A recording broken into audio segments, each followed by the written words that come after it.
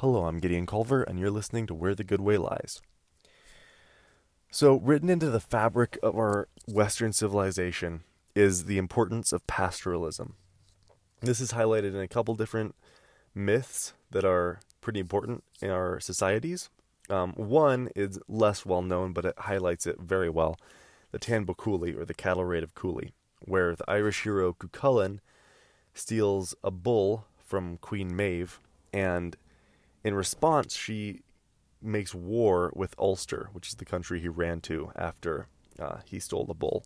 And he fights off Queen Maeve's men for 30 days until he's eventually beheaded, and his story ends. But he has an epic story, and I mean epic in the original sense of the word. It is an epic poem, an epic tale about this warrior, Cuchulainn, who is a bit of a mischief maker, who's mighty in battle, right? Like, he can't be beaten. And the Irish decided that the most reasonable conclusion to his story, because how can you kill a hero that is almost unbeatable? The most reasonable way that he was killed was because he stole a bull, and he was killed in retaliation. So, why is that? Why were cattle so important that war was made because of them, right? And it's also highlighted in the Bible, which is a pretty fundamental book in our Western society. And the first two kings of Israel, Saul and David, are found shepherding their father's flocks. Saul, in his case, is found looking for his father's donkeys, and David is found shepherding his father's sheep. And perhaps in the Middle Eastern culture, their ability to shepherd, right, the responsibility they learned, gave them the right to rule. Okay, and it's also echoed in the Bible with the story of the patriarch Jacob, who comes to wealth by his knowledge of breeding sheep and goats, and he's the father of the Jewish people. So it's a pretty important concept, right? This importance placed on the domestication of these animals. And it changed fundamentally our culture. So I'm going to get into that a bit today. I'm going to get into how these animals were domesticated, why they were domesticated, and some of the long-term effects that it's had on our civilization. So cattle were domesticated about 10,000 years ago in Asia Minor, or Anatolia, as it's also called, modern Turkey. Horses were domesticated about 6,000 years ago in modern Ukraine, which is a part of the Eurasian steppe. And what were the advantages of having cattle and horses and sheep and goats, I suppose, but I don't know the dates of when those were domesticated. So originally, those people were hunter-gatherers, right? They would roam around, they would hunt wild animals, they would fish and harvest wild plants for food. And eventually, they were able to domesticate different species. In this case, I'm talking about cattle and horses. And it gave them a continuous source of food. Okay, it gave them meat, gave them clothing in the form of skins, and it gave them milk as well. And that was really important because for hunter-gatherers, life really depends on whether or not there's animals to hunt and whether or not there is plants to harvest. There are plants to harvest. So raising them yourself and herding them yourself gave you more control over the amount of food that you were able to harvest. So, how did domestication happen? There are three ways that animals are domesticated. Three ways. So these three ways are the commensal pathway, the prey pathway, and the directed pathway. So the commensal pathway is kind of how dogs and cats, and also I guess chickens too, were domesticated. And this is that those animals initiated the domestication. They were probably following human, groups, human tribes that were harvesting wild animals, that were harvesting wild food, and they were eating like the waste, the old bones, the leftover scraps and stuff like that. That was probably how dogs and cats and even actually chickens as well were domesticated. And so in that method, all you really need to do is start feeding the animals more, right? And it's pretty beneficial to both parties because then those animals can warn of predators, and then they're fed themselves. They have a reliable source of food. And that was pretty valuable. I mean, the domestication of the dog was pretty important to our culture, and the domestication of the cat was also pretty important because it allowed, it kept pests down, right? Like rats and mice weren't going to eat the harvest as much when cats were around. And it helped the cats because rats and mice were attracted to human settlements because there was a pretty good chance that there was going to be food there. So the prey pathway, from my understanding, is that they would be hunting animals, right? Let's say they were hunting wild cattle, which were massive, by the way. The original wild cattle were something probably more along the size of a water buffalo. So big animals. And they would hunt, our ancestors would hunt these giant cattle or these wild cattle, and eventually they would start to selectively harvest different animals and probably try to push the herds in different directions towards different food until they were able to capture some, raise them, and use them for food. And this pathway is pretty common for meat animals because they were already being hunted, and then they were being kind of directed to different grazing grounds by people, and eventually they started becoming used to people, right? And this was also good for the cattle because it gave them protectors for a while, right? Before they were butchered, I suppose.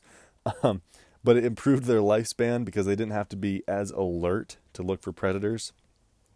And it also ended up making it so that now cows can breed throughout the year instead of having a seasonal breeding opportunity, because they didn't have to worry so much about predators.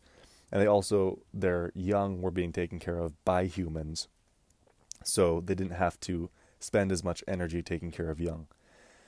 Horses were domesticated in the third way, in the directed pathway. And this was when an animal that is probably less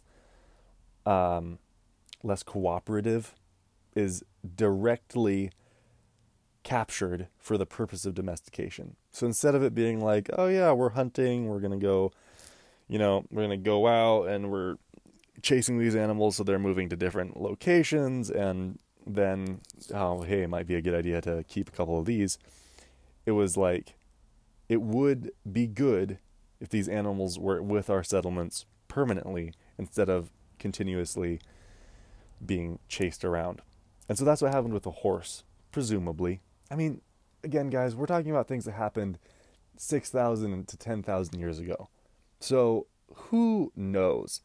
For goodness sakes, I mean, the horses could have walked up to the people, gave them a little nuzzle, and said, let's be friends, for all we know, right? Like, there's no written accounts of this stuff happening. It's just what we can infer from archaeology. So this was really influential because, I may have said this, but when you have a herd, instead of worrying, right, instead of relying on where game species were, you could have a continuous source of protein right there. You were raising it, but it also fundamentally changed the way humans were living, because instead of wandering around looking for food, like some people did and kind of still do today, which is a great way to live. I'm a big fan of hunter-gatherer cultures, and hunting and fishing and wild harvesting is probably some of the healthiest food you'll ever get. However, to have a reliable source of meat in the form of domesticated cattle, horses or sheep or goats, or pigs, I guess, eventually, was really fundamentally different, right? Because you didn't have to worry about, am I going to find a wild cow today? Am I going to be able to find a sheep or a goat in the ridiculously hard to get to places that sheep and goats live? Am I going to have to chase down a horse for 7 days before it passes out and dies? Or can I have it around, maybe ride it, milk it, eventually eat it, and have that reliable source of food right there, right? So it changed the cultures that way in giving them reliable food, but it also changed how they operated, because instead of putting energy into wild harvesting, into hunting, they now had to put energy into keeping those animals safe, keeping them alive. And that meant that they were coming in contact with different predators that they had originally probably had different ways of avoiding these predators. Now they had to keep the predators away from their flocks and their herds, right? So instead of looking out for wolves, now you had to make sure the wolves didn't come eat your cows, right? Instead of just worrying about your children, now you had to worry about the calves and the foals as well. So it also changed our cultures in that way, in that we had to start being more aware of different species. It also made it so we had to probably move over greater ranges, because if you have enough livestock to feed your family for hopefully forever, you actually have to move those around so that the food they're eating doesn't just get continuously depleted. And we see this in modern pastoral cultures. In Mongolia, I believe they herd their livestock to new locations 4 times a year.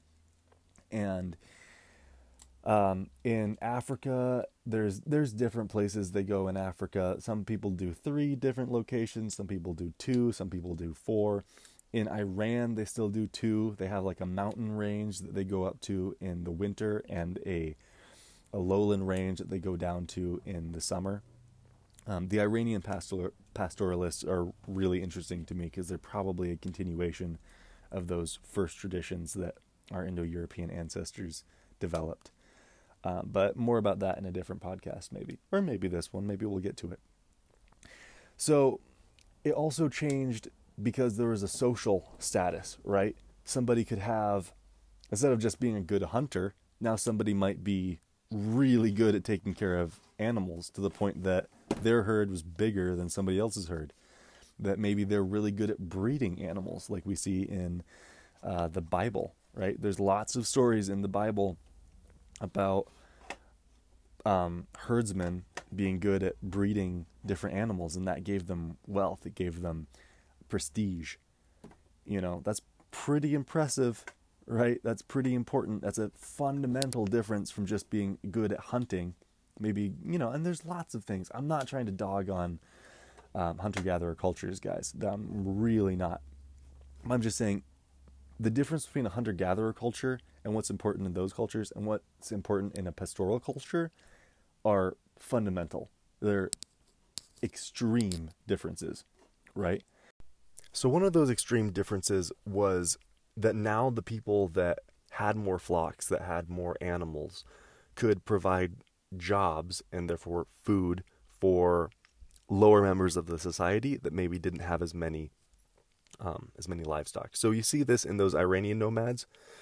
Usually there's a family group of 2, like there's 2 families that have all of the flocks, and then they'll hire people from the local villages to come shepherd their flocks, right? Because if you're going to have a big flock and only tend it with your family, you're going to have a lot of children. And maybe you don't have enough children to watch all your flocks. So then you need to hire out jobs, right? You need to hire other people to watch your sheep or your goats in this case.